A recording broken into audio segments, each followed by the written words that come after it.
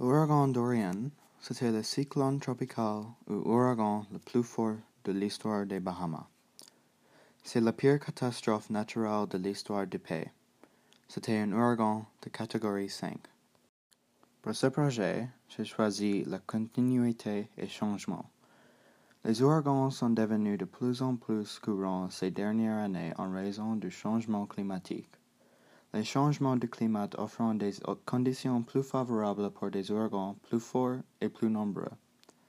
Les ouragans étaient toujours connus au sud-est d'Amérique du Nord.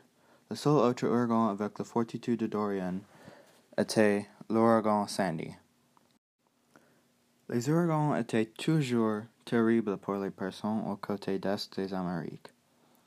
Les ouragans plus grands viennent toujours de l'océan Atlantique. Le monde du climat dans cette région fait qu'il y a une haute chance pour les grands ouragans avec plus de chaleur, les conditions qui fait un grand ouragan peut être créé montent. Même récemment, il y a un autre ouragan très fort qui je pense que c'est à la faute du climat. Merci d'avoir écouté mon présentation.